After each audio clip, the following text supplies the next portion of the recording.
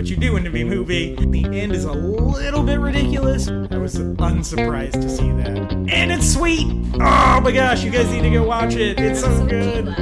It's so good. I want to watch it again.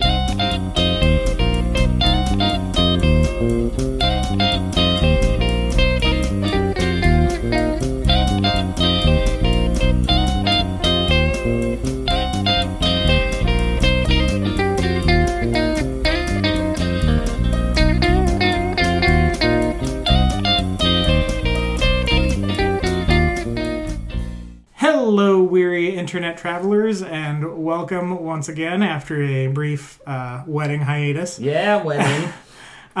To the before and after show. If you're just joining us, each week myself, I'm MJ Smith, and joined by Corey Tyndall. And sometimes a guest, as today, we're joined by Robert Mayo. Hello, everyone. Who I think is the most used guest on the podcast now. Yeah. More than Mike Morey. More than Mike Morey, I think. He gets a mention. Yeah, he has to get a mention in every show. We take a film that we haven't seen before, and I just told everyone to not knock on the table, and my ring hit the table. Wedding ring, yeah. New things. Yes, I'm still getting used to it. We take a film or a set of films that we've never seen before, and we give you our expectations for them, and we release that as a podcast episode. And the next week, we will have seen the film, and we'll tell you all our final thoughts on them, spoilers and all. And, yeah. So that's how the show works. Before we get into kind of what we watched this week, I have a bit of co-host business to take care of. Co-hosting. And that is that my lovely co-host, yes, Corey Tyndall, decided to grace my wife and I. Oh, I'm so glad you're going to talk about this, because I was going to bring it up. I thought he was getting fired already. He might be. He we'll let the decided people decide. to grace my wife and I with Tell us the story, MJ. with a rogue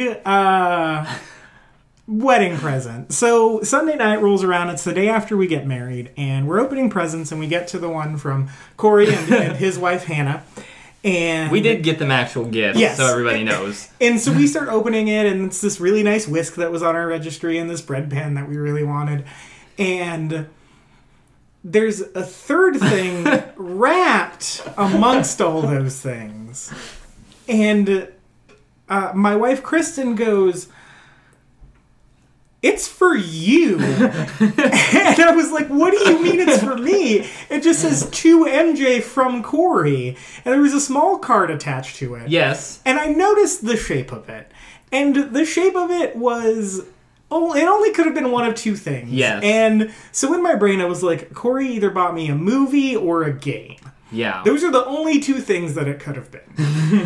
And I start reading this card, and it says something to the effect of, "I'm so glad to be your co-host." And yeah. The more I'm reading it, the more I'm starting to realize this guy bought me Jurassic World. Talking about our shared memories at the theater. He goes, "So I decided to give you my favorite movie-going memory with you." Yes, and I was like, this guy went out of his way for a joke. And I unwrap it, and lo and behold, is a brand spanking new copy of Jurassic World on DVD. Yep, because I'm not going to spend that much on Blu-ray. Which... I have a limit. I have a threshold. How many special features did it have? More than there should be. Yeah. And he did attach the receipt in case I wanted to bring it back. Yep. But now I've never been more conflicted about returning anything in my life. Because on one hand, I appreciate the thought. Yes. On the other hand, I hate the movie. I know. The opportunity was there. I had to take it. Hannah was like, "Are you really going to buy that for him?" And I was like, "I have to." I have to. So, that leads me to what's about to happen. And that is, I'm mildly sick right now. And I went to get some implements to help me not feel as sick while we were recording, Alka-Seltzer and the like. And I stumbled across these for you, Corey. Oh my goodness. Jurassic World licensed Band-Aids. Yep. Yes. Those are all yours. And they have the Indominus on here. Yes, they do. Now the Indominus Rex can take care of me when I'm hurt. This is fantastic. Putting that Band-Aid on all your problems. Yep. Did you buy these specifically for me? 100%. Yes. Kristen was like, do you want some Jurassic World Band-Aids? And I was like, what? Yes. I'm going to give these to Corey. And she was like, are you really going to do this? And I was like, he bought a DVD. I'm pretty sure this is less than a DVD. Yeah. And she was like, but he doesn't hate that movie. And I said, yeah, they don't have Spider-Man 3 Band-Aids, so this is what he's getting. Well played. Well played. Now, I thought you were going to use the movie as the base for the mic. Oh, that's if we're recording in the other room. Oh. Well, then there you go. A constant reminder. Yeah, yep. Of just how much better than this movie we are as people. As a society, as humanity, we're above tape this. the disc to the... I had an internal struggle. I was like, can I justify spending this much money on a joke? And I was just like, yes, MJ is worth it. I gotta do it. The thing is, we're like, this is an expensive joke gift. It was worth it, though. So we decided that we're going to hang on to it, and once the podcast takes off, we'll sign it and give it away. Yeah. So help the podcast take off, and you might win a signed copy of Jurassic World by two guys who had absolutely nothing to do with that movie. But you loved our banter about it. It's true. That was that the first episode you were ever on? Second. That was the second one. That was the second episode you were ever on. So Yeah. go take a listen to that. It's one of the best episodes we've ever done because It was quite fun. Man, awful. MJ's just pure hatred for that movie. But enough about that. Yes. Before we head into the world of James Bond, let's talk about what we've been watching this week. Robert, you want to go first? What have I been watching this week? Or the last couple weeks? Anything you've seen recently? Yeah, I mean, I've been keeping up with the same old comic book TV shows. Most notably The Flash, Agents of S.H.I.E.L.D., and Arrow. Arrow still the weakest of those three. Still. Yes. Really? Wow. Yes. Flash is still firing on all cylinders. Just at a rapid... I was looking at starting Rapid that series. pace. Is it worth it? Oh, it's so worth it. Okay. Yeah, I've heard You need to super get through good. like the first 3 to 5 episodes. Yeah. I mean, that's typical for every show. Yeah. You just got to give it a little time to get itself set. But it is so good. Okay. I was just looking back at, like, I guess yesterday's episode, which I haven't seen yet. It's like one of the best of the series. Yeah. Wow. They introduced this season's bad guy, I guess, and it's pretty awesome. Sweet. But I was looking back at like the highest rated episodes just earlier before the recording, or before this recording, and I say episode 15 through the end, through 23, is like super strong, all 9.5s and up. Oh, wow. For season 1? For season 1. Wow. Wow.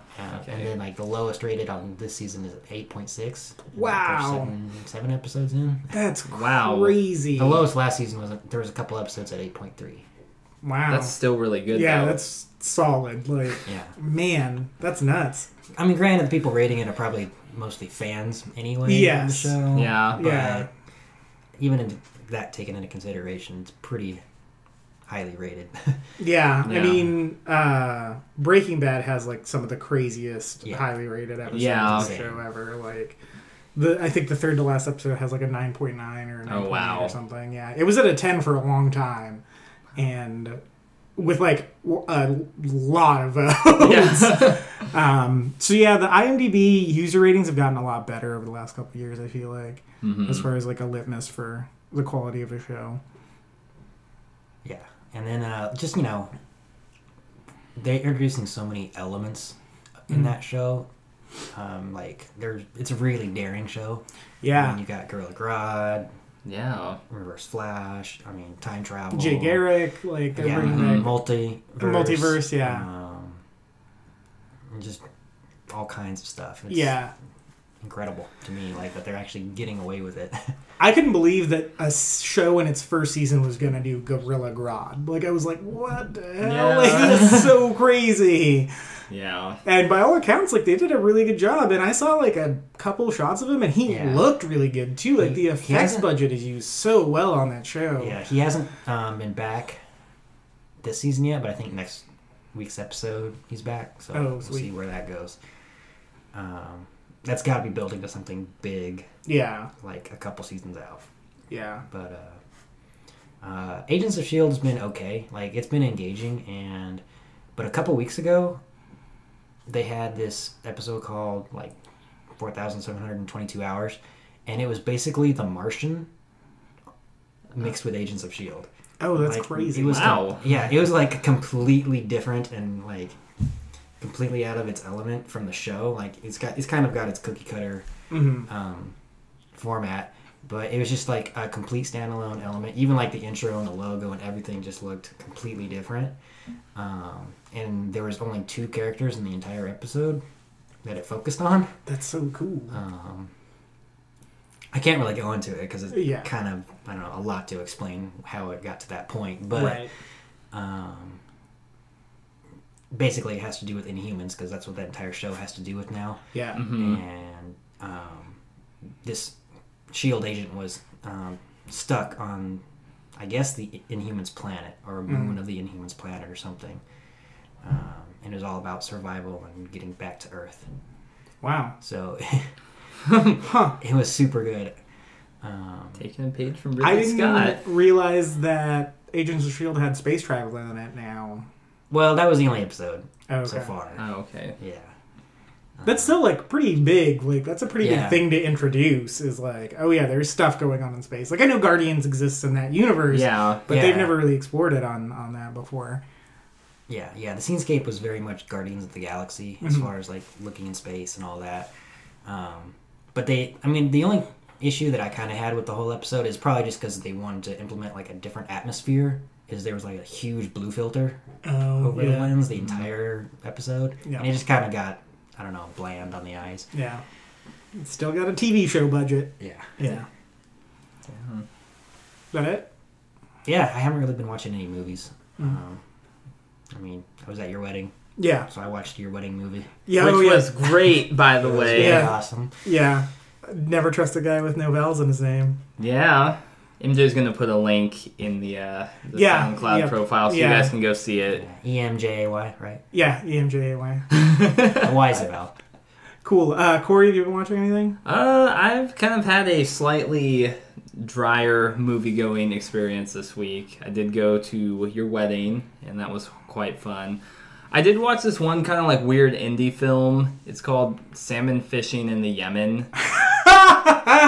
Okay. Yeah, I know. So I have a story about that movie. Really? Yeah.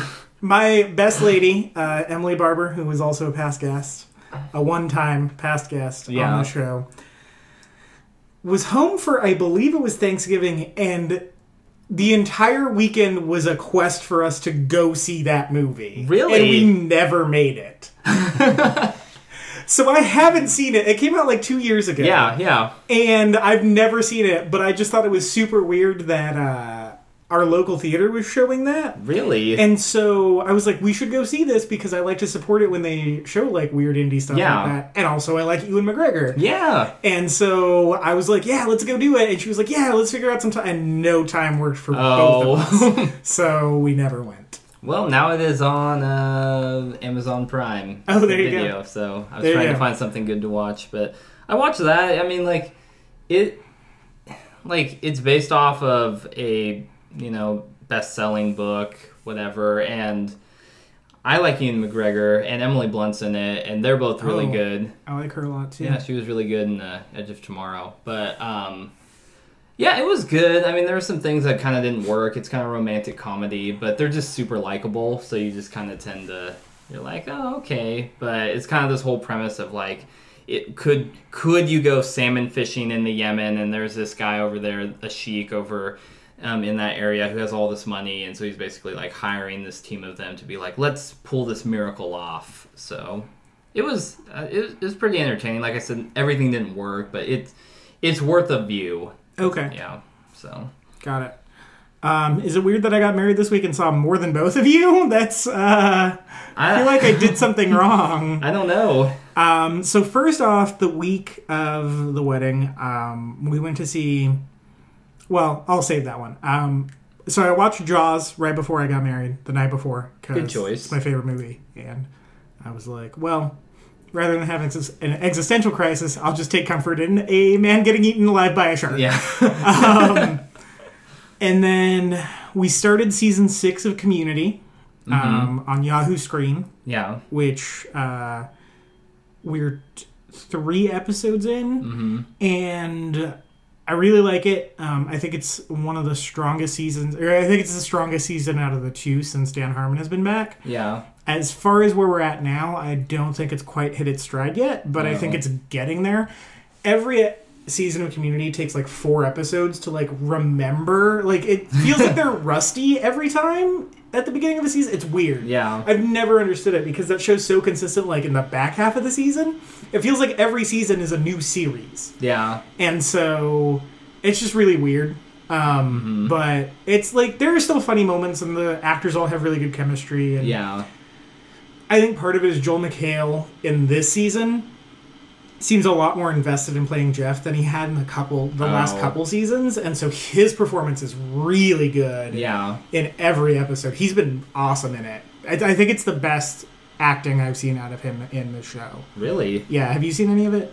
No, I haven't seen any of the ones since they've like moved over to Yahoo. Okay. So they're worth a watch. Like they're still pretty funny. Ken Jeong has a bigger role in it, and he's hilarious. Yeah. He's really funny in it. I've heard his new show is terrible. Yeah, that guy's just taken off. Yeah. His show, Muppets, Yeah. and then Like the Hangover movies. whatever else he's still doing. Yeah. That guy, I feel like that guy doesn't sleep. I feel like he's like Asian Chris Hardwick. Like he's just always on TV. always doing stuff. Yeah. And then just this morning while I was eating breakfast, I watched the first episode of the new Aziz show. Is that good? It's okay. I like Aziz. I think he's a likable guy, but the content is real weird. Like, Oh. yeah, I don't know how I feel about the like. Is the writing good? Because he got some people from Parks and Rec, right? Like some of the writers or the producers. That's what I heard too. I know the first episode he wrote with Alan Yang, I think, and I don't know anything about Alan Yang. I had just heard his name today, so. I don't know, but it's like it's not a bad show, like as far as execution. Yeah. I just thought some of the messaging was kind of weird. Like it was kind of like anti having kids or like being married and in a committed relationship, and I was like, well, I just got married. So.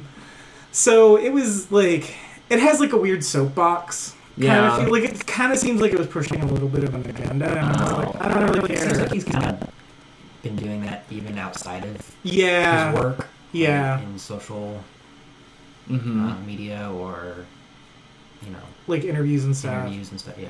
Yeah, that's true. That's true. He's been getting a lot more political, which is like whatever he can do. Like I'm fine with him doing that, but it's just not as I don't know. It's not the Aziz I like. Yeah. I just like him being ridiculous, and he's not that ridiculous. Oh. But it's like he does like a good job in it. Like it's not poorly done. It's just like kind of just like I don't really care about your opinion. Yeah. I want you just to be more like you were in Parks and Rec now. Kind of, yeah. Yeah. Or like how your first stand-up special was. Yeah. Like that's the Aziz I miss. And then last thing I watched is Steve Jobs, Oh yeah, you mentioned something to me about that. which is awesome. I didn't think I was going to like that movie at all, but it was Yeah. kind of like I kind of try to watch all the stuff I feel like is going to be nominated for awards, and it's all happening like kind of early this year, which I really like because it's always a mad dash at the end of the year to watch everything, Yeah. and it just sucks. But Star Wars has pushed all of that back because no one wants to open against Yeah. Star Wars, and Star Wars is going to dominate the last half of the year. So, or the last month of the year. So everything kind of happened in this like 6-week span between like the end of September and the beginning of November. Yeah. And so I've been able to watch most everything. And I think I only have to watch Sicario, and that's it, which I'm going to do tomorrow night. So, so yeah, Steve Jobs has Michael Fassbender playing Steve Jobs. And it's set up like, it's 3 30-minute scenes of dialogue, which doesn't sound that interesting. Each one takes place before a different keynote that Steve Jobs is about to give. And in that, there's conversations with these sort of revolving door of people that were close to Jobs, namely Wozniak. Steve Wozniak, John Shirley, is that his name? The old CEO of Apple before Jeff Bridges. He's played by Jeff Bridges. Yeah. Steve Jobs' assistant, who's played by Kate Winslet. Steve Jobs' ex-girlfriend or baby mama or whatever. The one that he has the daughter with. The one that he has the daughter with and the daughter. Yeah. And then one of the programmers at Apple who kind of helped program the Apple OSs and stuff. Yeah. And it's sort of those 5 people and how they... And Jobs. So those 6 people and how their relationships kind of like crash and burn and get rebuilt. And sometimes there's like a mutual respect for each other. Yeah. As like from 1984 up through 1998. And it's really, really good. Aaron Sorkin wrote it, who I kind of hate. I feel like a lot of his writing pushes an agenda too. Oh. It just seems like angry liberal white people yelling about angry liberal white people things. And this didn't really do that. It wasn't that political. Yeah. He also wrote The Social Network, which I hated the dialogue in because it just sounded like that's not really how people talk. Yeah. And this kind of has that, but I believed it more because maybe because I think Steve Jobs is smarter than Zuckerberg. Yeah. So I was just like, okay, yeah, it's fine for you to talk like this. You're Steve Jobs. You barely existed on our plane of existence anyway. Yeah. But the movie is really like there's a really good like emotional anchor with the daughter in it because Aaron Sorkin said like he couldn't imagine the reason he wrote the movie is he couldn't imagine Steve Jobs having a daughter and denying it because he's got a daughter. Yeah. Aaron Sorkin has a daughter, and so he was just like trying to process that when he read the book that came out after Jobs died, and so he puts that kind of at the center of Jobs' life, and whether it was or not, I don't know. But it's more of a character piece than like this happened. Yeah. But it's really, really good, and Fassbender acts the crap out of Steve Jobs. Like he doesn't really look like him until 1998. Yeah. He doesn't really sound like him, but the way he says words is like him. Yeah. So there's a train going by. Yep, train. So the way he says words is, and like the inflection he has is a lot like him, and that combined with how much he looks like him in the 1998 one, I was like, oh, I'm sold. Yeah. And last thing is, I didn't know going into it. Danny Boyle directed it, and I like Danny Boyle movies. He directed Slumdog Millionaire and 28 Days Later. He shot it on the technology available in the years. Oh, that's cool. So it opened on 1984, and I was like, why does this movie look like crap? Like, I thought there was something wrong with the projector. Because it was all, like, grainy and, like, it looked like they shot it on videotape. I don't think they did, but they shot it on, like, kind of gross film stock. And so I was like, why? Like, the lighting is all, like, washed out and, like, bright and, like, way too bright on everything. And then I read later, like, oh yeah, he was using, like, the technologies available in those years. Or he was at least evolving the technologies with Apple. Yeah. Because he shot the 1998 stuff in 1080p, yeah. which didn't exist in 98. But that, after the fact, was a cool directing choice. Mm-hmm.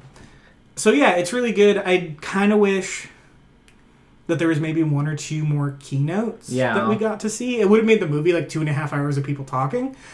So that I understand why they didn't do that, because I would not have been able to sit through that.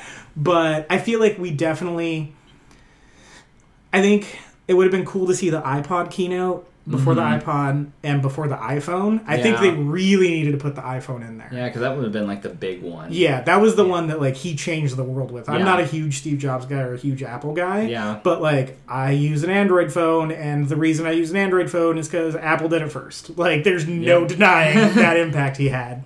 I also really liked Seth Rogen as Steve Wozniak. Wozniak's kind of like my homeboy in the tech industry. I love that guy a lot. The Woz. And the Woz. They call him that throughout the movie too, which I thought was sweet. That's awesome. But yeah, they portray him like very sympathetic and just like I really liked that character a lot. I like the way they characterized Wozniak a lot. So yeah, it's really good. I think if you guys like tech or like Apple and stuff, you should check Is it better than some of the other films? I never saw the other Steve Jobs film. The Ashton Kutcher one? Yeah. No, I didn't see that either. And it looked awful. Even though he looks exactly like a young Steve Jobs, like a young Steve Jobs, I don't think it was very good. The only thing have you ever seen the Pirates of Silicon Valley? I haven't. I heard that movie's super good though. Yeah, it is surprisingly good. Yeah. It's like when did that come out? Oh, like 1997. Yeah, it's been a while. Yeah. It's about Gates and Jobs. Yeah.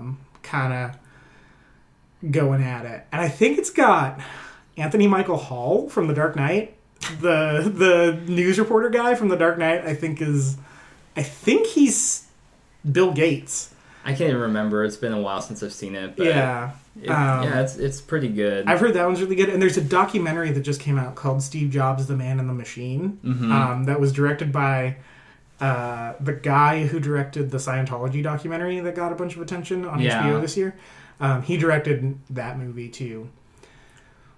Which is weird because it got an iTunes only release. But then Apple buried it because it kind of is like, this guy had a daughter he didn't claim to be his daughter. Like, it doesn't show him in like a great light. Yeah. And so iTunes, it's only on iTunes, but you have to look for it. Like, they kind of were like, we'll give you these rights, but we're not going to advertise it. Yeah. And he was like, okay. I don't know. Yeah. Yeah. So that's it for me. Lots of stuff. Yeah, all kind of stuff. All right, we're going to take a quick break, and we will be back to get into probably more nitty-gritty with Bond than you want us to, but we're going to do it. Yeah.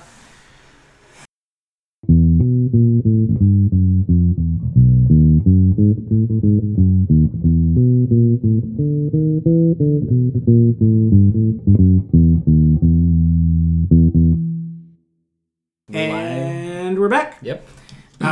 So this is actually going to be a really interesting, I think probably the most interesting episode we've had in a long time, because this is all about Bond. We're not doing an older movie this week because I think there's a 53-year legacy we have to get through. Yes. Plenty of older movies. Yeah, there's plenty of movies to choose from here, and for the most part, Robert and I, you and I have seen all of them. Yes, I've seen all of them multiple times. Yeah. Wow. So you guys are the pros. Yeah, and Corey, you don't have like a crazy big history. I don't really. I only really got into Bond, Daniel Craig. So, okay. Yeah.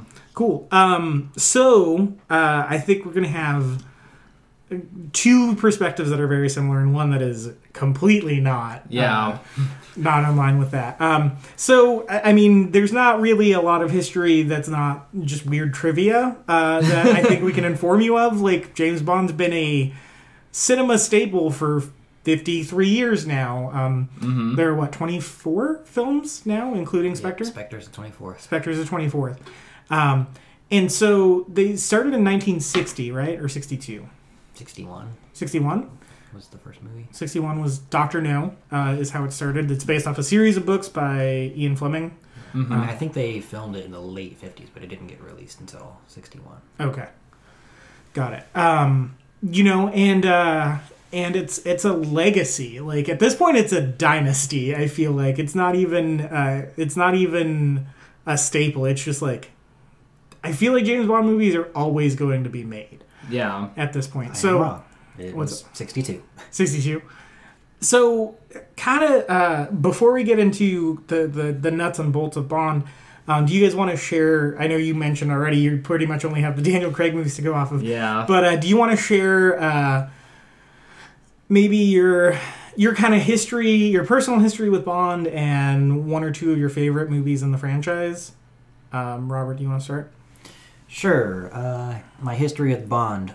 When did I first get interested in Bond? Well, I don't know. When I was in high school, I remember ABC did like weekly Bond movie specials or something, and I pretty much watched every single one. Oh. I don't know if that was over a summer or winter or what it was. I don't really remember. But this is my history too, so I will tell you when it gets to me.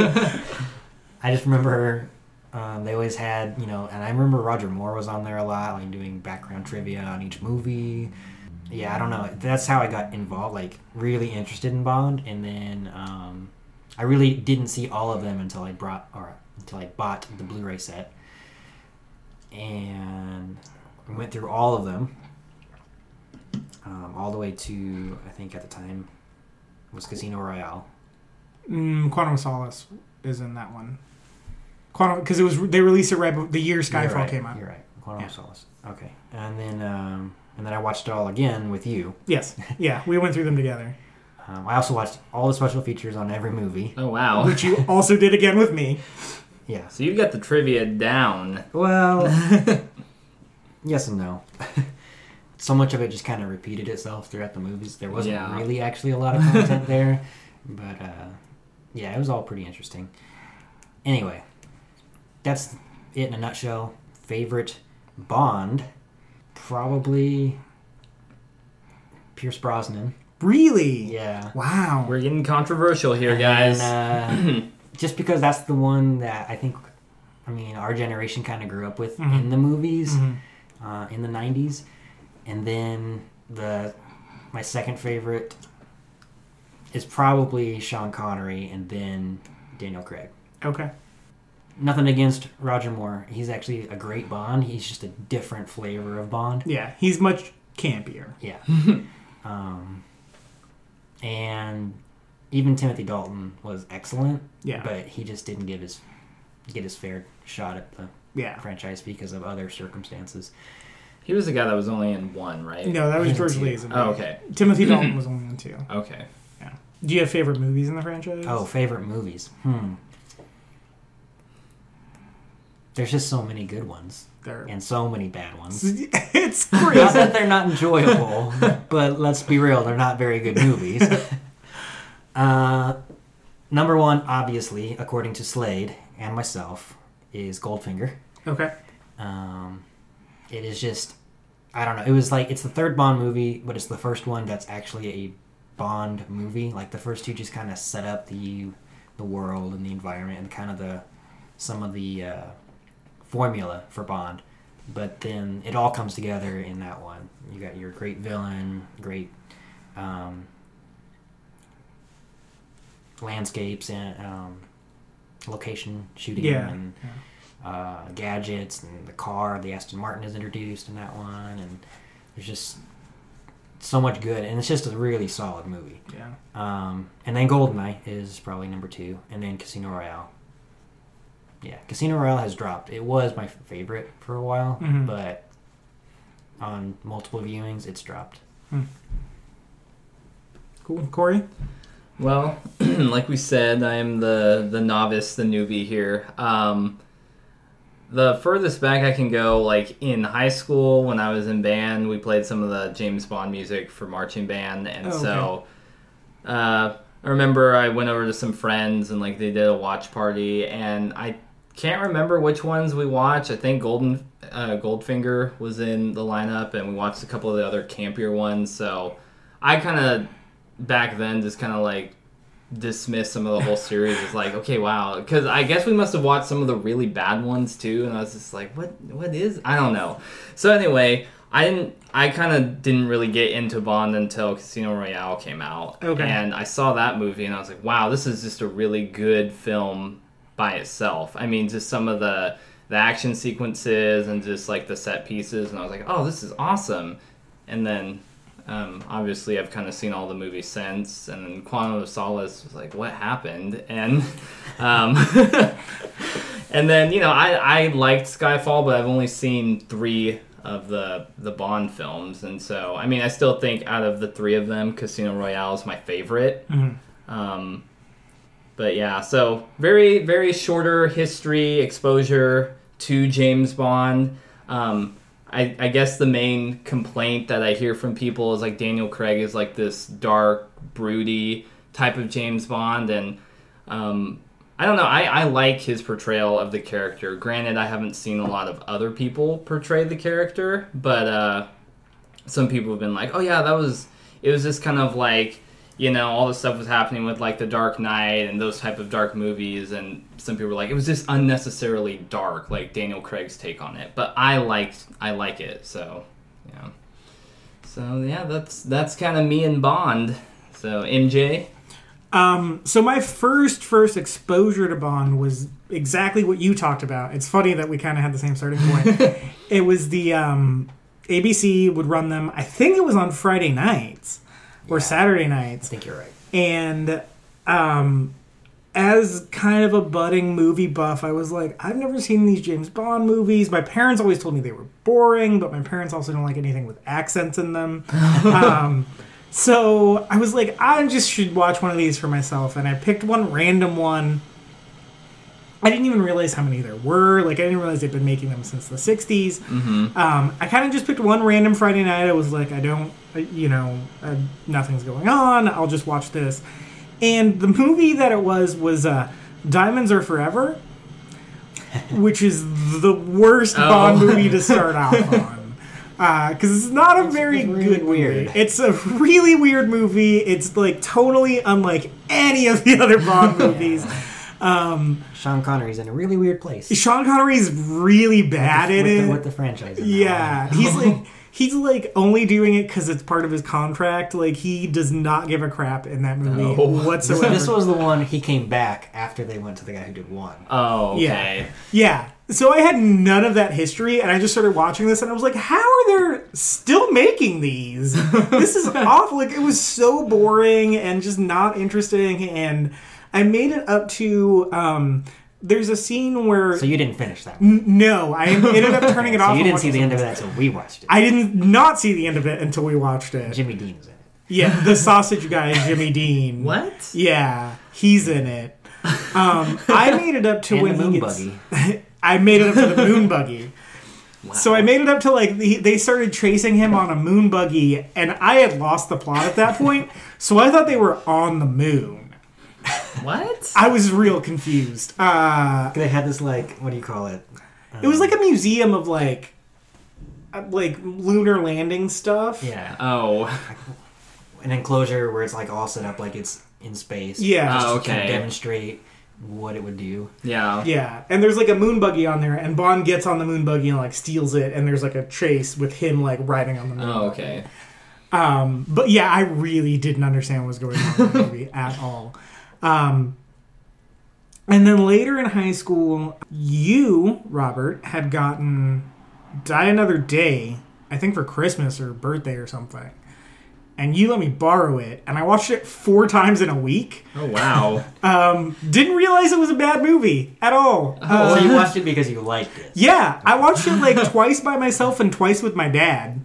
You were like, this is awesome. Yeah, I was like, this movie's pretty cool. Was there a reason to see it twice, or just because you liked it? Just because I liked it. Like, There was no like, I didn't get that, so I need to rewatch nope. it. Oh. I just was totally on board with that movie for some reason. And like, that theme song, I really liked the Madonna song, where she just says Sigmund Freud in the middle for no reason. A lot of people give it crap, but I think it's one of the better ones. I like that song. And so I watched that a bunch. And then kind of nothing happened with Bond until Daniel Craig came. And for whatever reason, it was a really... 6-year gap. Yeah.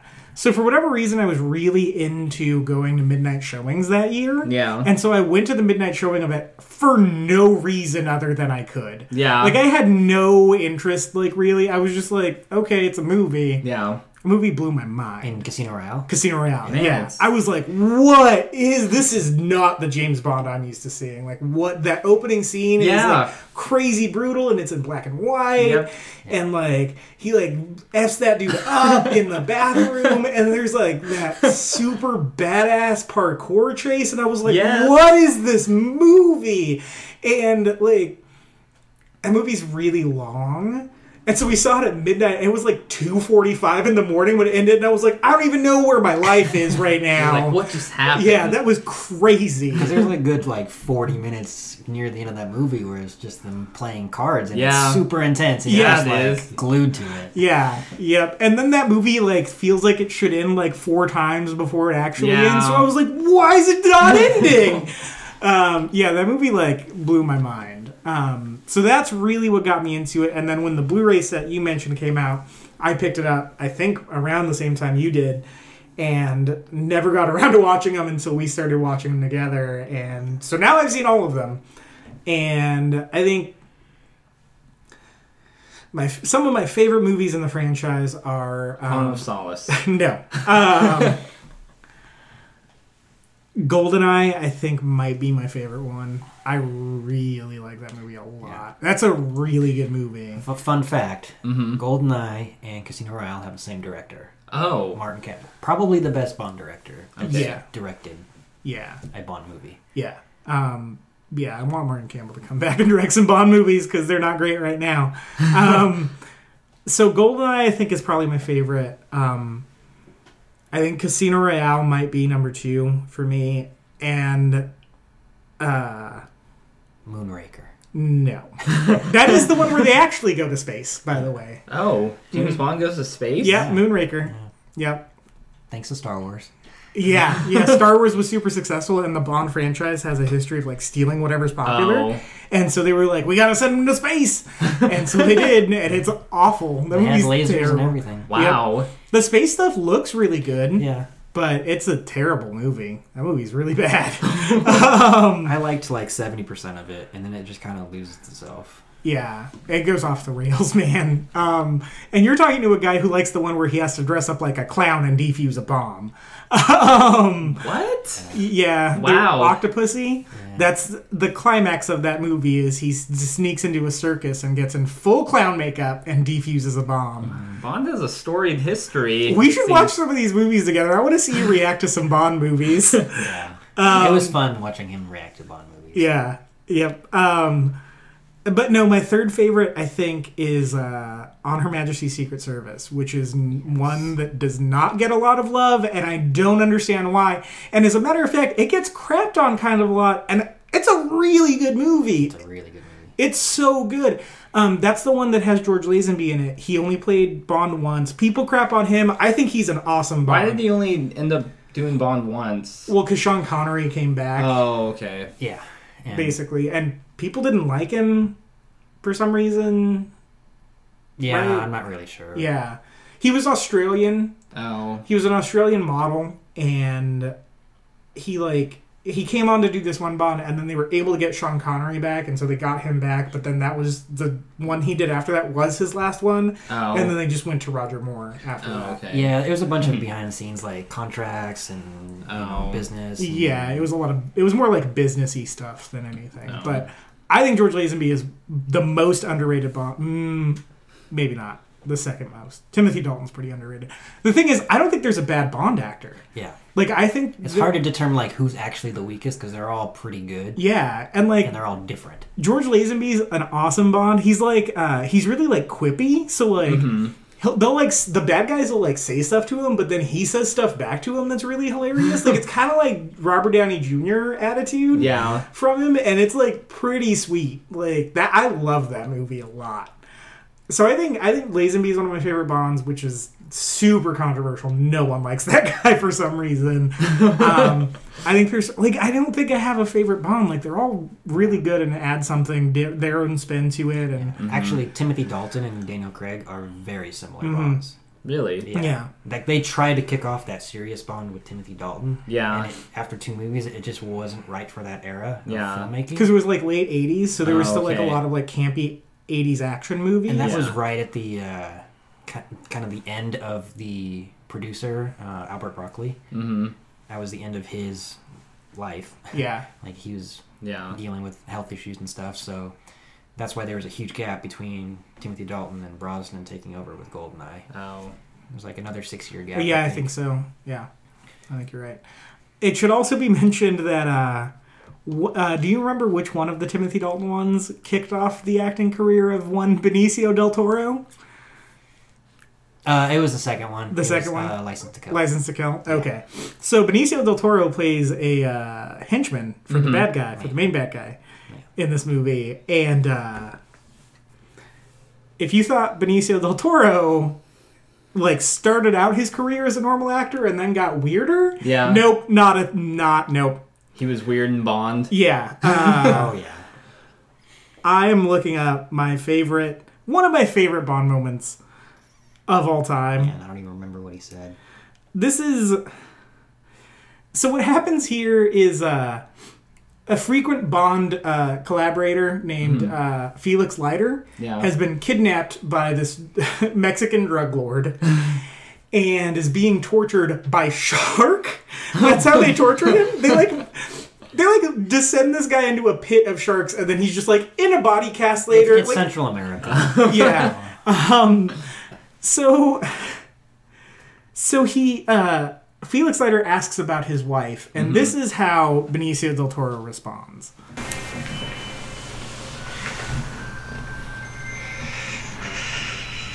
Where's my wife? Don't worry. We gave her a nice honeymoon. What? Who talks like that. What is that? I have no idea, but I'm 2 weeks away from going on a nice honeymoon. And it's all I can do to not, every time I talk about it with my wife, say it that way. Yeah. Oh, that's awesome. So that's one of the Timothy Dalton ones. That's a later one. Yeah. So there's books and there's movies and there's comics. This is like, you think Star Wars is a merchandise machine? Yeah. James Bond is the OG merchandise machine. Like, It was crazy. it was, yeah. Like, it's not really today, but back Right. in the day, it really was. I actually was listening to a podcast with a British author, and he said that in Britain it is still like that. Yeah, He said that really? like, all the shops in Britain just turn into everything James Bond when they release a new Bond. He said it's crazy. Wow. Yeah. So there's a lot to get through here, but there are certain things that make Bond Bond, and one of those things is gadgets.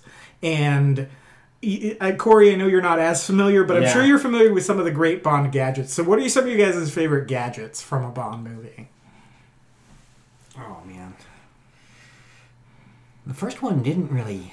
The first one doesn't have gadgets. Yeah, it doesn't have any gadgets. Right. Because Q doesn't get introduced until the second one. Which is Yeah, I from mean, Marshall there's like Bond. a quartermaster in the first one, but Mm-hmm. he's not Q. Right. I still, that suitcase in From Russia With Love, like, Pretty boss. The one that has a knife in it? Yeah. Okay. it has a whole bunch of stuff. And like, There's like hidden slots for coins. No. 63 or 64 or whenever it came out, it's like, man, they really figured this out. Like, Yeah, because they like had to build it. Yeah. What else? Most things from the Pierce Brosnan era had the best gadgets, I think. Yeah, I Best agree. use of gadgets. He had a sweet watch with a laser on it. Yeah. What was the time where he had like the crazy jetpack going on? What? Was that You Only Live Twice? He only has it at the beginning. Yeah. Oh. It's just like an intro scene. Oh, okay. And it's like the first time they built a real jetpack in real life. Oh, really? And Yeah. he got to Wow. use Yeah. it. I don't even know if he used it. Did he use it, or did he just wear it for the scene and the stuntman used it? The only person who was like able to operate it was the guy who created it. Oh. So they Oh. had to like film him doing it Yeah. and then just kind of like imply that it was him. Oh. So he like wore it to do like some green screeny type stuff, but yeah. Yeah, there's a lot of the early ones that are really impressive because they had to do it. Yeah. I really like that sweet little helicopter he uses in You Only Live Twice. He like goes to Japan and he's got this like personal helicopter. Oh, wow. And They like build it on site. yeah, they like roll up with it and then put it together and then he flies around in it. Wow. Yeah. Yeah, it was also a real thing. Like, Really? Yeah. Yeah. What? Yeah, one of the things that if you start watching some James Bond movies, you'll start to get really impressed with the stuff they were able to do in those movies because they're like CG. The practical wasn't a thing. effects and all the stunt work and Mm-hmm. you know, everything is all done real and it's well executed. Yeah, it is. Wow. And then like some of these guys went on to do Star Wars and Indiana Jones. and a lot Oh, of the okay. So big they were movies. like people like top of their craft. Yeah. But they weren't top of their craft when they started with Bond. Yeah. Like they become top of their craft because of Bond. Oh. Yeah. Yeah, there's I mean, I think the cars are really good gadgets a lot of the time. I didn't know if you wanted to include cars or not. Yeah. I mean, even in Casino Royale, like Yeah. the car is a gadget because it's got that defibrillator in it. Yeah. Which I know some people that were like, "That was stupid," and I was like, "That was a James Bond movie. Yeah. Like, what are you talking about?" Wouldn't you expect he'd probably have something like that? Or Yeah. like, oh, I'm drugged. I better get out. Yeah. Yeah.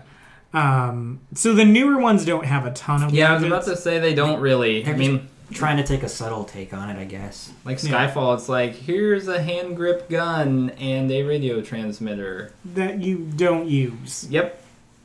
He like doesn't use them. I know. It's ridiculous. Another thing Bond is famous for is villains. I think some of the most iconic villains in movie history that aren't named Darth Vader Yeah. come from James Bond movies, like Goldfinger. I don't remember that guy's name, but The actor or the the character's name. character's name? Yeah.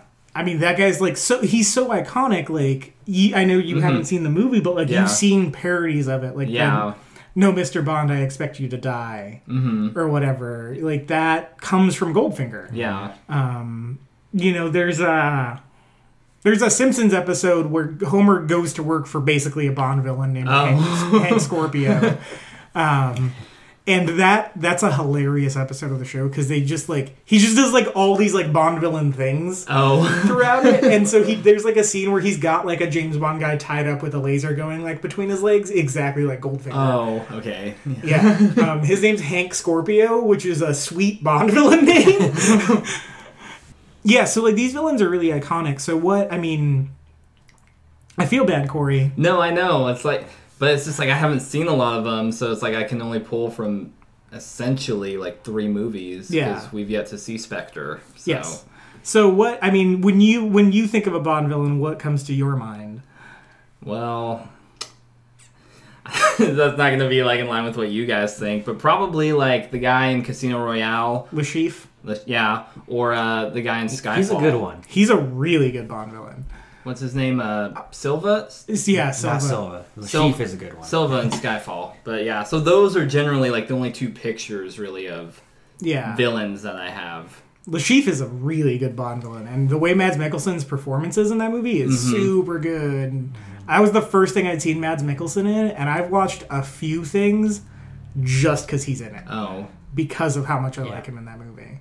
And that movie has, I would say, one of the most brutal scenes in any Bond movie ever, when they put him in the chair that doesn't have a bottom, and he's naked, and they swing the rope. Oh my god. That's painful for every man who watches that. Gosh. I remember watching that movie with my dad, and my dad was like, what are they doing? It's like what's that happening whole right movie now? It's just super intense, though. Yeah. You're like, is this really happening to him? Yeah. And, like, the way Craig plays it is so good, too, when he's just like, a little to the left, or whatever. Just laughing. Yeah. Man. Oh, man. That's a really good scene. That's a really good Bond villain moment in general. That's probably the best torture scene since the laser in Goldfinger. Yeah. Really. Yeah, I agree. I think Sean Bean is a really good villain in GoldenEye. Trevelyan. Yeah, he's okay. Like as a double agent across, whatever. Scaramanga is my favorite. Really? Yeah, because it's Christopher Lee. Who doesn't love Christopher Lee? Yeah. So Christopher Lee was a Bond villain named Scaramanga. Oh, really? He's got a third nipple. Oh, Don't explore that in the movie outside of they show it once and they tell James Bond about it. Yeah, and that's it. That's it. Yeah. Ow. Don't know why that's in there. He's got like a little person helper Yeah. named Knick Knack. yeah, Nick. Yep. I need to see some of these. See, that's the other thing is like there's good Bond villains and then there's good Bond henchmen too. Oh yeah. Yeah, we haven't even gotten to henchmen. So like there's Odd Job, right? Yeah. There you go. Odd Job Being is the best one. the best one, and he's the henchman from Goldfinger. Yeah. So I mean that right there should let you know its status as an iconic like Bond movie, like one of the best villains, one of the best henchmen, sets up the trappings of every other James Bond movie from there on out. Who's my favorite Bond villain? I mean, I have a soft spot for Zorin because it's Christopher Walken. Mm-hmm. Christopher Walken's a Bond villain in A View to a Kill. Yeah. But that movie's terrible. The movie's so bad. And people like say they enjoy it, but they're wrong. But they I don't. feel like they're lying. I really like the black guy from Live and Let Die. Kananga. Oh yeah. That guy's sweet, and all his henchmen are great too. Especially he's got a henchman named Whisper that just whispers the whole movie. Like that's his thing, and then he gets eaten by a like couch. a mumbling whisper. What? Yeah, that's how that guy dies. He gets eaten by a couch.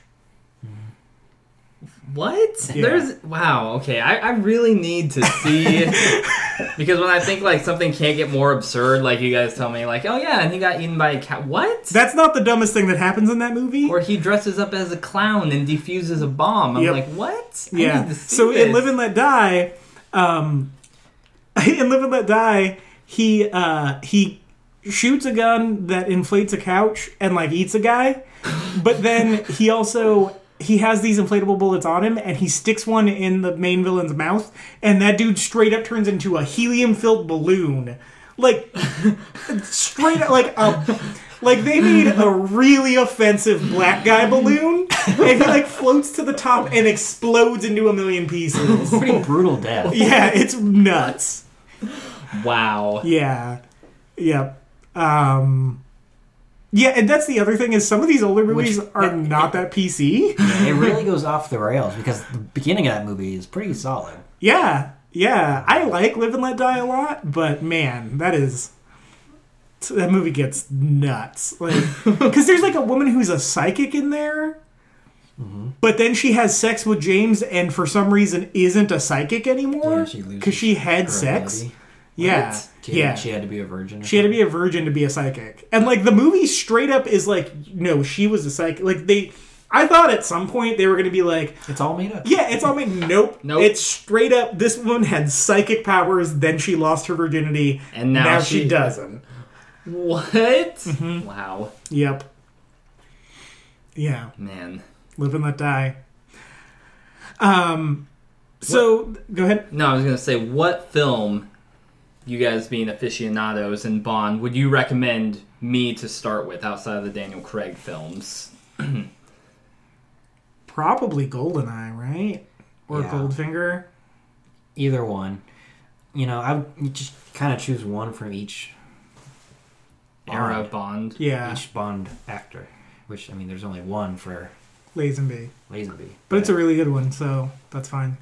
Yeah, I would say for Sean Connery, it's Goldfinger. Mhm. Yeah. And then On Her Majesty's Secret Service. And gosh, Roger Moore, He has so many. he has 7 Oh, movies wow. over like 15 Yeah. years. Like, yeah, he gets way too old to play Bond. He but, does. Wow. not A View to a Kill, which is the pinnacle of an 80s movie. Yeah. Complete with Duran Duran theme song. Really? Yeah. A lot of people Yes. like Spy Who Loved Me. I think it's boring. Is that the one with the water guy? Yeah, Yeah, that movie is kind of boring. yeah, It's got a sweet villain layer, though. it does. Yeah. I think Live and Let Die, maybe, from the more... Yeah, and that's his first one. It's probably his best. That movie's really Or good. the one with Scaramanga, The Man with the Golden Gun. Oh, yeah. It's probably the one I would say you should watch is The Man with the Golden Gun. All right. Yeah, that's not a bad answer, either. And then License to Kill for what's his name? Dalton. Dalton. Okay. Timothy Dalton. And then GoldenEye. And then Casino And then Royale. Yeah. Casino Royale. is- Yeah. So one last thing, and we'll get into sort of what we expect out of Spectre. I guess 2 more things. One, we can't talk about the legacy of James Bond without talking about theme songs.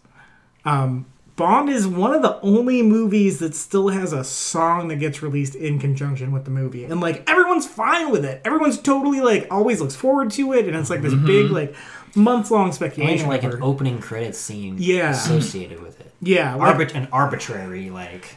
has almost nothing to do with the movie. Yeah. And everything to do with having naked ladies on screen. Yeah. And so there are some iconic Bond songs. How familiar are you with the music of James Bond? Not too familiar. I mean, like, I know, like, his theme. But, yeah, not... Yeah. Well, and that's one of the great character themes of all time. Yeah, too. yeah. Super distinct. But, Yeah. yeah, not really. Like, I don't know a lot of the catalog, behind Daniel Craig. Oh, I feel like you would really like some of those songs, Yeah. actually. Better than Skyfall. Skyfall's one of the best songs. Yeah, I thought that was a really good song. No, but a lot of the older ones are very jazzy and Oh, yeah, then I'd probably like just that. that classy feel. Yeah. Yeah, they feel very much like you're about to watch, like you should be in a tuxedo while you watch it. Yeah. So what is your favorite or some of your favorites? It's hard to pick a favorite, I feel like. Oh, another one for Goldfinger. Oh, okay. Yeah. Shirley Bassey. Shirley Bassey's really good. Yeah. There's not a lot in the Roger Moore ones. Live and Let Die. is Live and Let good. Die. That's my favorite one. Because Paul McCartney. Yeah. Man. GoldenEye's okay. It's not. Is that the Tina Turner one? I think so. Yeah. Sheryl Crow did one of them. Like, they haven't made some good choices also. I think Heart did one. Did they? I don't think Heart did one. Oh, you know which one I really like? I think it's the one from Spy Who Loved Me. Nobody Does It Better. I really like that song for some reason. It's one of the slower Bond songs. Like, it doesn't really feel like a Bond song, but it's a really good song. Shirley Bassey did a bunch. Is Tom Jones the one who did? Tom Jones did Thunderball. Yeah. That's a really good one. Supposedly he passed out when he did the last note of the song. Thunderball gets a lot of praise, but I don't really like it. It's kind of boring. Yeah, it's pretty boring. It's super boring. I guess they did a remake, which is non-canon James Bond film. Oh. Never Say Never Again. Yeah. I think, does that have Sean Connery in it? Yeah. Yeah. So I guess technically that's his last one. Yeah. But it's not canon. Yeah, it's not from the original producers or the main stream. There's a rights issue for the writing of the book or something. Yeah, something like that. Like, this guy kind of like... This will actually be a perfect lead-in, I think, to what we're about to talk about. So Blofeld is one of the all-time iconic Bond villains. Yeah. Blofeld shows up in, I think, 3 of the original Bond movies. Probably 4 or 5. Yeah, maybe, even closer to 4 or 5. I mean, technically he's in the second one. I don't even know if he's referenced to Blofeld. He's just kind of the leader of Spectre. Oh, yeah, in From Russia with Love. And Behind Shadows, he's just a voice. Yeah. Yeah, and then they do a callback to Dr. No, where Dr. No is part of Spectre. Oh, okay. But they don't really talk about it in Dr. No. Actually, Dr. No might say that he's part of an organization that wants to change the world and blah, blah, blah. Yeah, I think you're right. And then he's in all the subsequent, I think he's part of all the subsequent. Yeah, I think you're right. Sean Connery ones. Yeah. And then he's in On Her Majesty's Secret Service. On Her Majesty as the main guy. Yeah. He was actually a pretty good Blofeld. Yeah, that's Telly Savalas, right? Yeah. Yeah, he's really good. He's a really good 70s actor. He was on this like 70s detective show called Kojak, and he was this like bald detective that like wore a fedora and stuff, and he was trying to quit smoking, so he always had a lollipop. Oh. And he made that he rocked that lollipop, man. Like, he made it look so cool. But he was Blofeld in one of them because Blofeld's always been bald. Yeah. And he's a really good Bond villain. He just reminded me a lot of, I don't know, typical bald bad guy. Yeah. Like, he would be a real life Lex Luthor. Yeah. Oh. Yeah. There's been like, 3 or 4 different Blofelds? Oh, so he's kind of like a main recurring villain in Bond. So kind of. Oh. And that's why this is a lead-in Yeah. to what we're about to talk about. He is, and then Thunderball specifically, he's a big bad guy in that. But there was this weird rights issue with the storyline to Thunderball because of like the guy who wrote it. There was this weird like legal thing that he was able to exploit to where he was able to retain the rights to the story, the rights to Spectre, and the rights to Blofeld. Yeah. And so the people behind the James Bond movies couldn't use him forever over Really? that. Yeah. So what happened was they actually killed Blofeld in For Your Eyes Only without naming him. They like imply it. For Your Eyes Only? Yeah. 81? Yeah, Roger I Moore think one? so. I was just listening to the James Bonding podcast, and I think they talked about how that's the one that they kill him in. Which is in the weird. beginning of it. In the very It's beginning. the beginning opening scene. And it's awful. It's so bad. It's terrible. And like a total disservice to the character. Oh. But it was kind of like an FU to that guy. The guy who had all the rights. The guy who had all the rights. Well, that guy turned around and in the 80s was like, okay, well, I have the rights to this story, which has James Bond in it, which has Spectre in it, which has Blofeld in it. I'm going to remake Thunderball, and I'm going to bring Sean Connery back to do it. And Sean Connery hated the people behind the James Bond movies at this point because he was contracted for a certain amount of movies, and and they never renegotiated his contract to get more money. Yeah. Even though the movies were taking off like globally, like it was a phenomenon. Yeah. And he was still getting paid basically peanuts for it. So he hated them. Like he was on Johnny Carson, and Johnny Carson was like, "Who's your favorite Bond villain?" And he said Albert Broccoli, the producer behind it. And so he came back to do this remake of Thunderball called Never Say Never Again, and it's like an unofficial Bond movie, but Sean Connery's back as Bond, to just be like, F you to the other guys. So since then, the rights have retained with that guy and his estate or something, and they finally reverted back just before Skyfall came out, back to the Broccoli estate. So now the Broccoli's, who are behind Eon Pictures, and Eon Pictures is behind all the Bond movies, they can now use Spectre and Blofeld and all those things again. Oh, okay. So that's what brings us to this. And so right before, like I said, right before Skyfall happened, these rights came back to them. And so it got announced last year sometime that the next Bond movie would be coming out in 2015, and that it would be called Spectre. And that was sort of like ultimate fan service, because fans have been waiting for this for a long time, it sounds almost like. 40 years, like a really long time. So Spectre's back. What does Spectre stand for, MJ? It's the dumbest acronym in history. Special people counting. I don't know.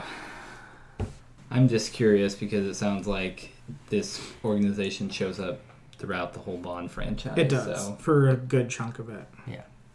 Special Executive for Counterintelligence, Terrorism, Revenge, and Extortion. Okay. Spectre. Yep. Really stupid. Yeah. Kind of so dumb. But Spectre's a sweet name for like a ghosty organization. Yeah. Counterintelligence. What does that mean? I think it's just like spying on the spies. Counterintelligence, revenge.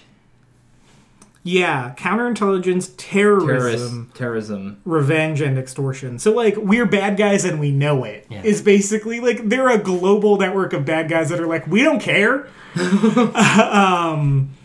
And so this is Spectre. It's 2015. Daniel Craig has 3 Bond movies under his belt. They reinvented Bond for him. So, Spectre... For Daniel Craig. Yeah. Yeah. So, Spectre hasn't existed before. Oh, okay. So they kind of, it's kind of like a reboot of the franchise in a way. Mm-hmm. So they created their own organization of bad guys. I don't remember. What's it even called? Quantum. Yeah. Yeah. So now, with them having the rights to Spectre, what they're basically saying is that Spectre has been behind even Quantum. Oh, okay. Like Quantum was just a cover name. Yeah, or they're like a branch, because like... Yeah. From the previous films? From the previous films, they're like a branch of Spectre, because their logo is the octopus, so it's like we've got arms and everything. Like, we kind of pull the strings behind everything with our, our huge reach that we have in the world. So that's the organization, and so it's actually a really cool idea to bring Spectre into the Bond universe. Yeah. However, here it comes. Yeah. And so I guess I'll start with my expectations for Spectre. I think I'm going to hate Spectre kind of a lot. I hated Skyfall a whole lot. Yeah. That movie's awful. What I am curious, what are the qualifiers for hating Skyfall? So I hate Skyfall because it's boring. I hate Skyfall because it doesn't travel the globe. Like, now we've only seen it once. Okay. Yes, and we both hated it, and I've been debating on revisiting it before watching this, and I just haven't felt like it. I just nah, I don't need to see it. Yeah, I own it, and I feel like... You might have to watch it before we go see Spectre. Yeah, I feel like I might revisit it. It depends. Let me know when you do, because I'm not going to go buy it or rent it. Yeah. Yeah, I might. We'll see. I wouldn't mind watching all 3 Daniel Craigs before, but... Not Quantum. So I've heard that Quantum of Solace is good if you watch it immediately after you finish watching Casino Royale. However, The way I remember seeing that movie is we watched Casino Royale at your house, then went to the midnight showing of Quantum of Solace, and I hated And it. you were just like, what It happened? just has no pacing. It has no plot. Yeah, I can't even. Ridiculously overcomplicated. I can't even honestly remember like what happened. There's in that not movie. a clear villain. Yes. It's Like, just yeah. There's Green or whatever his name is, but then it's like, is he a villain or isn't he? I don't even remember. Like I'm just like what? Yeah. So I hated Skyfall because I thought the villain was stupid. I hated Silva as a villain so much. I like Javier Bardem as an actor, His but performance wasn't. It's just like too over the top. that was the other thing is like it was really over the top. But they were like, this is a serious Bond movie. But then the Bond villain was like a freaking Roger Moore era Yeah.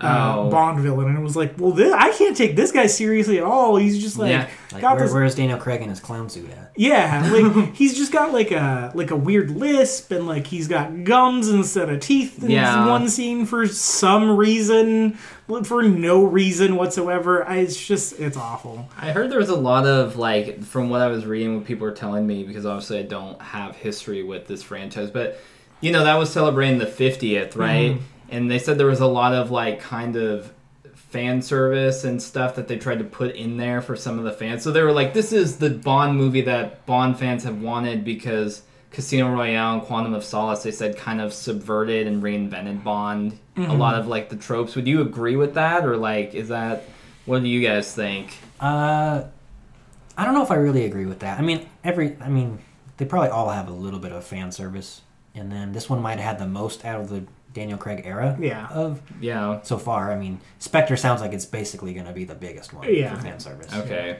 To me. Yes, I agree.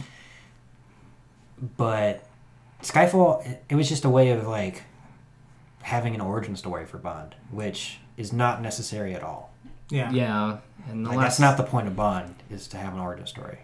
Yeah, the last act of that movie is horrible. Oh, when And it turns into Home Alone. that's where it like just that's where it's just Well, kind and of even before that, like going back to the bad guy, Silva, like all his actions and or consequences of his actions are all just like super random, over the top. Like he's the Joker in The Dark Knight. Just Yeah. like trains running through buildings and Yeah, just like this mass destruction, and it's like, how'd you get away with that? Like that took months, if not years, of planning. or like when they're having that chase Inside scene, when they're having that chase MI6. scene, you're like, how did you know like where to plant those explosives specifically? Like when you have this chase scene going on. And, Yeah. like, yeah. So Yeah, that, and then I've talked about this on the podcast before. I hate that this movie is like, you're an alcoholic and you're a nymphomaniac and you got all these psychological problems with you. yeah, I didn't, And- yeah. What was And you're getting too old for this business. And it's like, wait,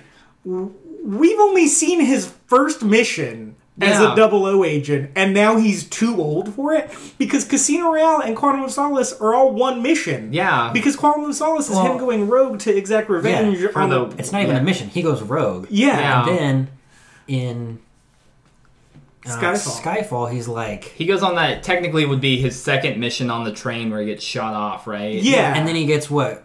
Not disbanded, but Reinstated or put on probation, doesn't he? Yeah. Like he's not supposed to be doing anything. Because he's supposed to be rehabilitating because he gets shot. Yeah. Yeah.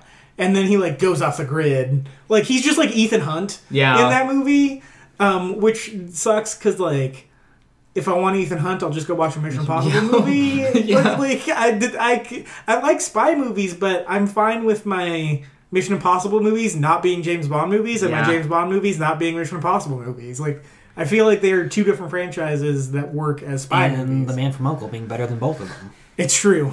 Oh, man. lately. MJ Yeah. loves that movie. I do love that movie. I love that movie too. I have not seen it. It's- I introduced him to that Yeah, movie. he did. He did. It's really good.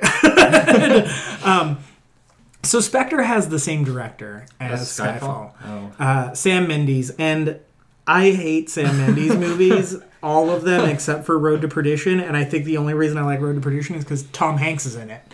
Yeah. Tom Hanks and Paul Newman are in that movie, so it's yeah. hard to screw that one up. I just think Sam Mendes has this.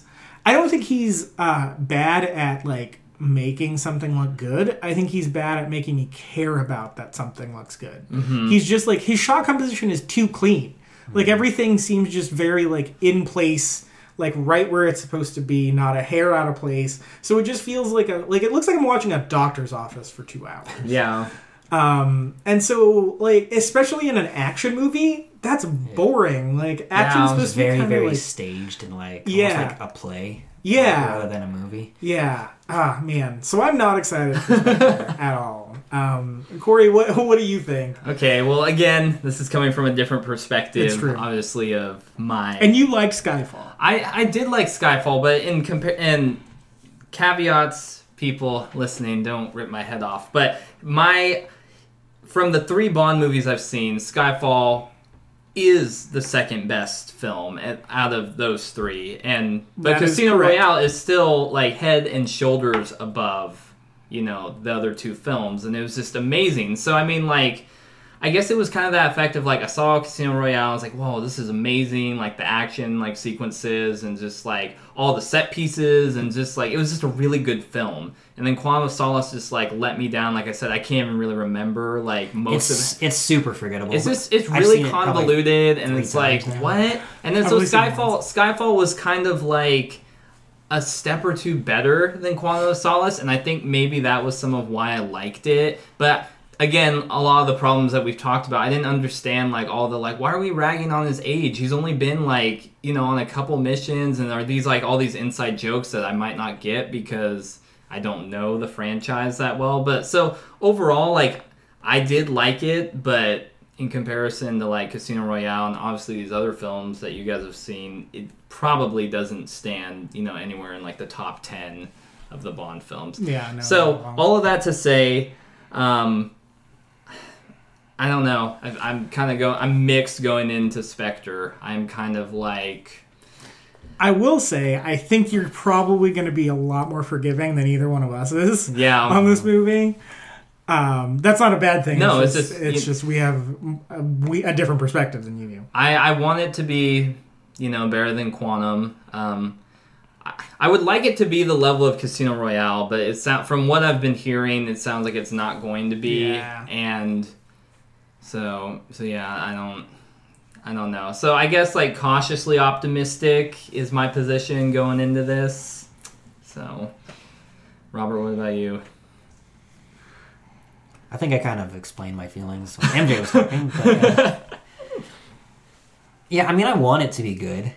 I think it'll be more entertaining than Skyfall was. Yeah.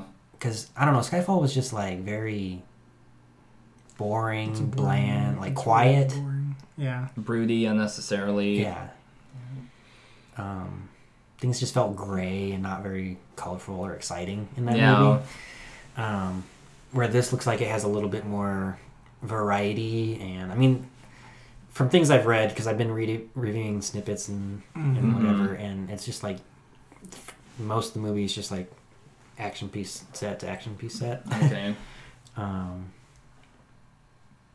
So that should be at least more entertaining than Skyfall was. But as far as like a plot or whatever, I think the biggest thing it has going with it is Star Trek Into Darkness sickness. Yes. As far as I'm glad you brought that up. Spectre doesn't exist without Blofeld, and the producing team behind Spectre, the movie Spectre, has been very adamant that Christoph Waltz, who would be casted as a perfect Blofeld, is this other villain called Franz Oberhauser. Oh. And I'm positive, like you said, it's got Star Trek Into Darkness sickness. Yeah. This guy's going to be like, JK, I'm Blofeld. Yeah. The way Benedict Cumberbatch was like, JK, I'm Khan. Yeah. And I hate that. I hate being lied to. Yeah. Straight up There's just lied there's to. just no reason for it. Yeah. Straight up. Because, like, when they were making Star Trek Into Darkness, Abrams said it's like, no, Khan's not going to be in this yeah, movie. and then it was a lie. It was a bald-faced lie. And I was so mad. I felt, like, completely insulted by the filmmakers because I had been lied to. And I'm almost positive this is going to happen again. And in any reviews or anything that I said, there's been nothing said about his character. Yeah. And I think that's why. Oh. Yeah. I think for some reason, like, everyone's just keeping it quiet because they don't want to spoil discuss it. it or spoil it or whatever. Or they were just like, F this. Yeah, And, like, they were just really upset about it and wanted to focus on the good parts of the movie. yeah. So I'm really curious where that's going to play out. If it, if he really is just another guy. Something that hasn't been mentioned a lot is what's his name? Mr. White, Not Mr. White. Ray Fiennes, M, new M. The bad guy, the henchman bad guy, who's Oh, basically, Hinks. yeah, Mr. Hinks. which looks like new Oddjob. Yeah, Dave Bautista. I think he's going to be awesome in it. Actually, He looks pretty sweet from what I've seen in the trailers. Yeah. Oh, sweet. Yeah. Dave Bautista, who played Drax, Yeah. the Destroyer. He's the henchman to Frank Oberhauser. Oh, okay. Yeah, Franz Oberhauser, whatever. I don't know. I Yeah, have no idea. Christoph Waltz. Christoph Waltz. Yeah, Yeah. and like he doesn't really excite me in this movie, and I think there's this thing with Christoph Waltz that's really weird to me, which is Quentin Tarantino uses that guy amazingly, and no one else does, and I Yeah. don't know why, because he's clearly a good actor. Mm-hmm. But everything I've seen him in that's not a Tarantino movie in, I'm just like... He's okay. Yeah, he's not bad, but he's not like... I know he's so much better. Yeah. Because he's amazing in Inglourious Bastards. He's so freaking good in that Oh, yeah. movie. Yeah. So it just like... And that's kind of the vibe I get here. Like, I don't think he'll be bad, but he doesn't look like the Christoph Waltz that I like seeing. Like, he's just going to be kind of squandered. Yeah. And I feel like he usually is when not in a Tarantino movie. Yeah. And I'm a little sad he's not in Hateful Eight, actually. So high expectations for Spectre all around, it sounds like. No, I mean, I want to like it. I'm open to liking it. I'm not writing it off right out of the gate. Yeah. I hope I'm wrong, but I haven't seen anything that's told me otherwise. I think the opening to this movie is going to be pretty dope. Like the Mexico City thing. Oh, yeah, I've heard that things looks about really that. cool. Like I really like because Brown. I really like the Day of the Dead aesthetic and Yeah. stuff. And so I think that's a cool thing. Like there's a couple like big cultural parade sequences in earlier Bond movies. Yeah. And those are always really cool. Like there's a jazz funeral in New Orleans or whatever in Live and Let Die. That's awesome. And then there's the what's the other big parade scene? There's a few of them. Man. There's one with Jaws when they're in Egypt or Central America or Yeah, whatever. there's one in, is it The Spy Who Loved Me or Moonraker, where they're in Italy, I think. And, maybe that's what I'm thinking of. yeah. Yeah. Where is he driving the hover car or something through the crowd? That's where the one with the pigeons and stuff. Oh, the pigeon double take? Yeah. Yeah, the one where a pigeon does a double take. Yeah, and the way the pigeon does the double take is he looks, and then they rewind the film, and then he looks again. Yeah. What? Yeah, it's bonkers. No, not that one. There's another one where it's Jaws is chasing them through the streets. Not the shark. Okay. Yeah. He's a henchman. There's a henchman named Jaws. He might actually be the most notable henchman. 'Cause Yeah. He's in multiple movies where Oddjob was only in the in one. the one. Yeah, that's true. So I really like James Bond parade scenes. It seems like I think why I would hope to like it is it seems like they're doing a lot of the things I like what Bond does, but Yeah. it doesn't seem like they get it Yeah, either. they're just doing No. it because they know it happened in other movies. Mm-hmm. Yeah, I'm seeing a lot of like they're putting Dave Bautista in this odd job type role from Goldfinger, but then they're mixing it with Robert Shaw from Russia with Love, because their fight is on a train, Yeah. which one of the best on a train fight scenes ever is in From Russia with Love. Oh. And then But then you got Spectre and Blofeld, and then you've got this Mexican parade scene. And it's like, how is it all going to mesh together? Because they're just picking and choosing from Like, Yeah. what bunch was of the what was Bond. good in the other Yeah, Bond? that's Yeah. why I feel like it's going to be a fan service movie. Oh, okay. More than anything. Yeah, that makes sense. which Star Trek Into Darkness was a fan service Yeah. movie more than It's just anything. like, how much is it actually going to progress the Bond's story, like his character's story? Good point. Really good Because point. they've done an okay job at progressing him as an agent from like a new agent into figuring out how to be the Bond of old movies. yeah. Yeah. So this will be more of a people who appreciate it more will be the people who have history with Bond. I mean, maybe we'll see. It's been pretty divisive from what I've seen. What I was going to say earlier is I think it's interesting that it got super good reviews in the UK, and then it started screening to American critics, and they just ripped it apart. Oh, wow. Yeah. So I don't know if there's like this weird cultural like blindness that they have to it because it's James Bond or what, but yeah, people, it's been a very big cultural divide, I think. And there's these two guys, Matt Gorley and Matt Myra. Matt Myra is part of the Nerdist podcast, and they have a James Bond podcast called James Bonding, and they've gone through every single James Bond film and done an episode on each one of them. Oh, wow. Yeah. And he loved Skyfall. Matt Myra did. He loved Skyfall, but he loved Spectre a lot. He said it brings us back to Casino Royale.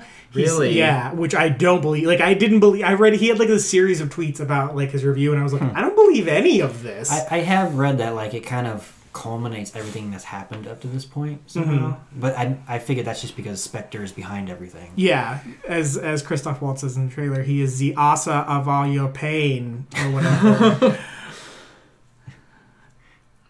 Well, I guess Casino Royale was the anomaly in Daniel Craig's run. Which sucks because I feel like he's a really good James Bond. I like him a lot. Because he's like kind of like rougher looking than the other James Bonds, and so it's like he will throw down like a mofo. Like, he will mess people up. He does the action well. Yeah, but that's kind of it. Like, but that's not necessarily a bad thing because like I feel like Dalton only did the action well, and I feel like Lazenby did the quippiness well, and his action was kind of subpar. Although there's that sweet scene in Majesty's Secret Service where he slides on his stomach with a machine gun. You know, I think the only one who like did kind of both well was Sean Connery, but the action was... Pierce Brosnan did okay. Pierce Brosnan did do really good. Yeah. You're right. Yeah. Man, Brosnan's a really solid Bond that was underserved by his scripts a lot. Yeah. Like he had one good movie and then they just kind of toppled. And they were not his fault. Oh. Yeah. At all. The thing about him is they wanted him as Bond, like... In the before 80s. Roger Moore, I think. I was before Timothy Dalton. Maybe he was just introduced when Roger Moore got the job, and that's when they knew that they wanted him for a Bond at some point. Oh. Yeah. Yeah, I think you're right about that.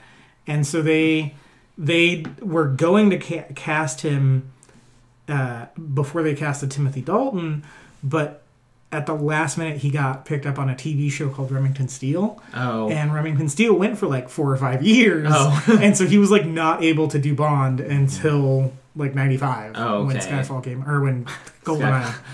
I don't know why I keep defaulting to Skyfall. It's like the Jurassic World of James Bond. Yeah. Yeah, right. I don't know if I hate Skyfall as much as I hate Jurassic World. I hate of Bond movies. Every podcast. When you just look at it amongst the Bond movies. I'm just going to say this. Every podcast since Jurassic World, it has made its way into the podcast. There's just like residual hate that just like seeps out of it. I don't think there was in the Goosebumps episode. I don't think there was any in the Goosebumps episode, but I also may have cut it out. So I don't know. Maybe. Cool. Do you guys have anything else to add? No, not really. I mean, we'll see what happens. I'm, like I said, hopefully optimistic or cautiously optimistic. So. Okay. Well, I think that'll wrap us up. We'll be back next week. The before and after show will return in Spectre. Yeah. Next week to talk about this. You can follow us on SoundCloud, follow us on iTunes, subscribe, rate, like, comment. You know what to do. Find us on Facebook. Tell us your favorite James Bond movie. Yes. Email the show, before and after show @gmail.com. And tell us what your favorite James Bond movie is, your favorite gadget. Or your favorite James Bond. Or your favorite James Bond actor. Yeah. Let us know at Before and After Pod on Twitter. That's at Before, the letter N, After Pod. And until next week, go watch some James Bond movies, Corey. Yeah, I will.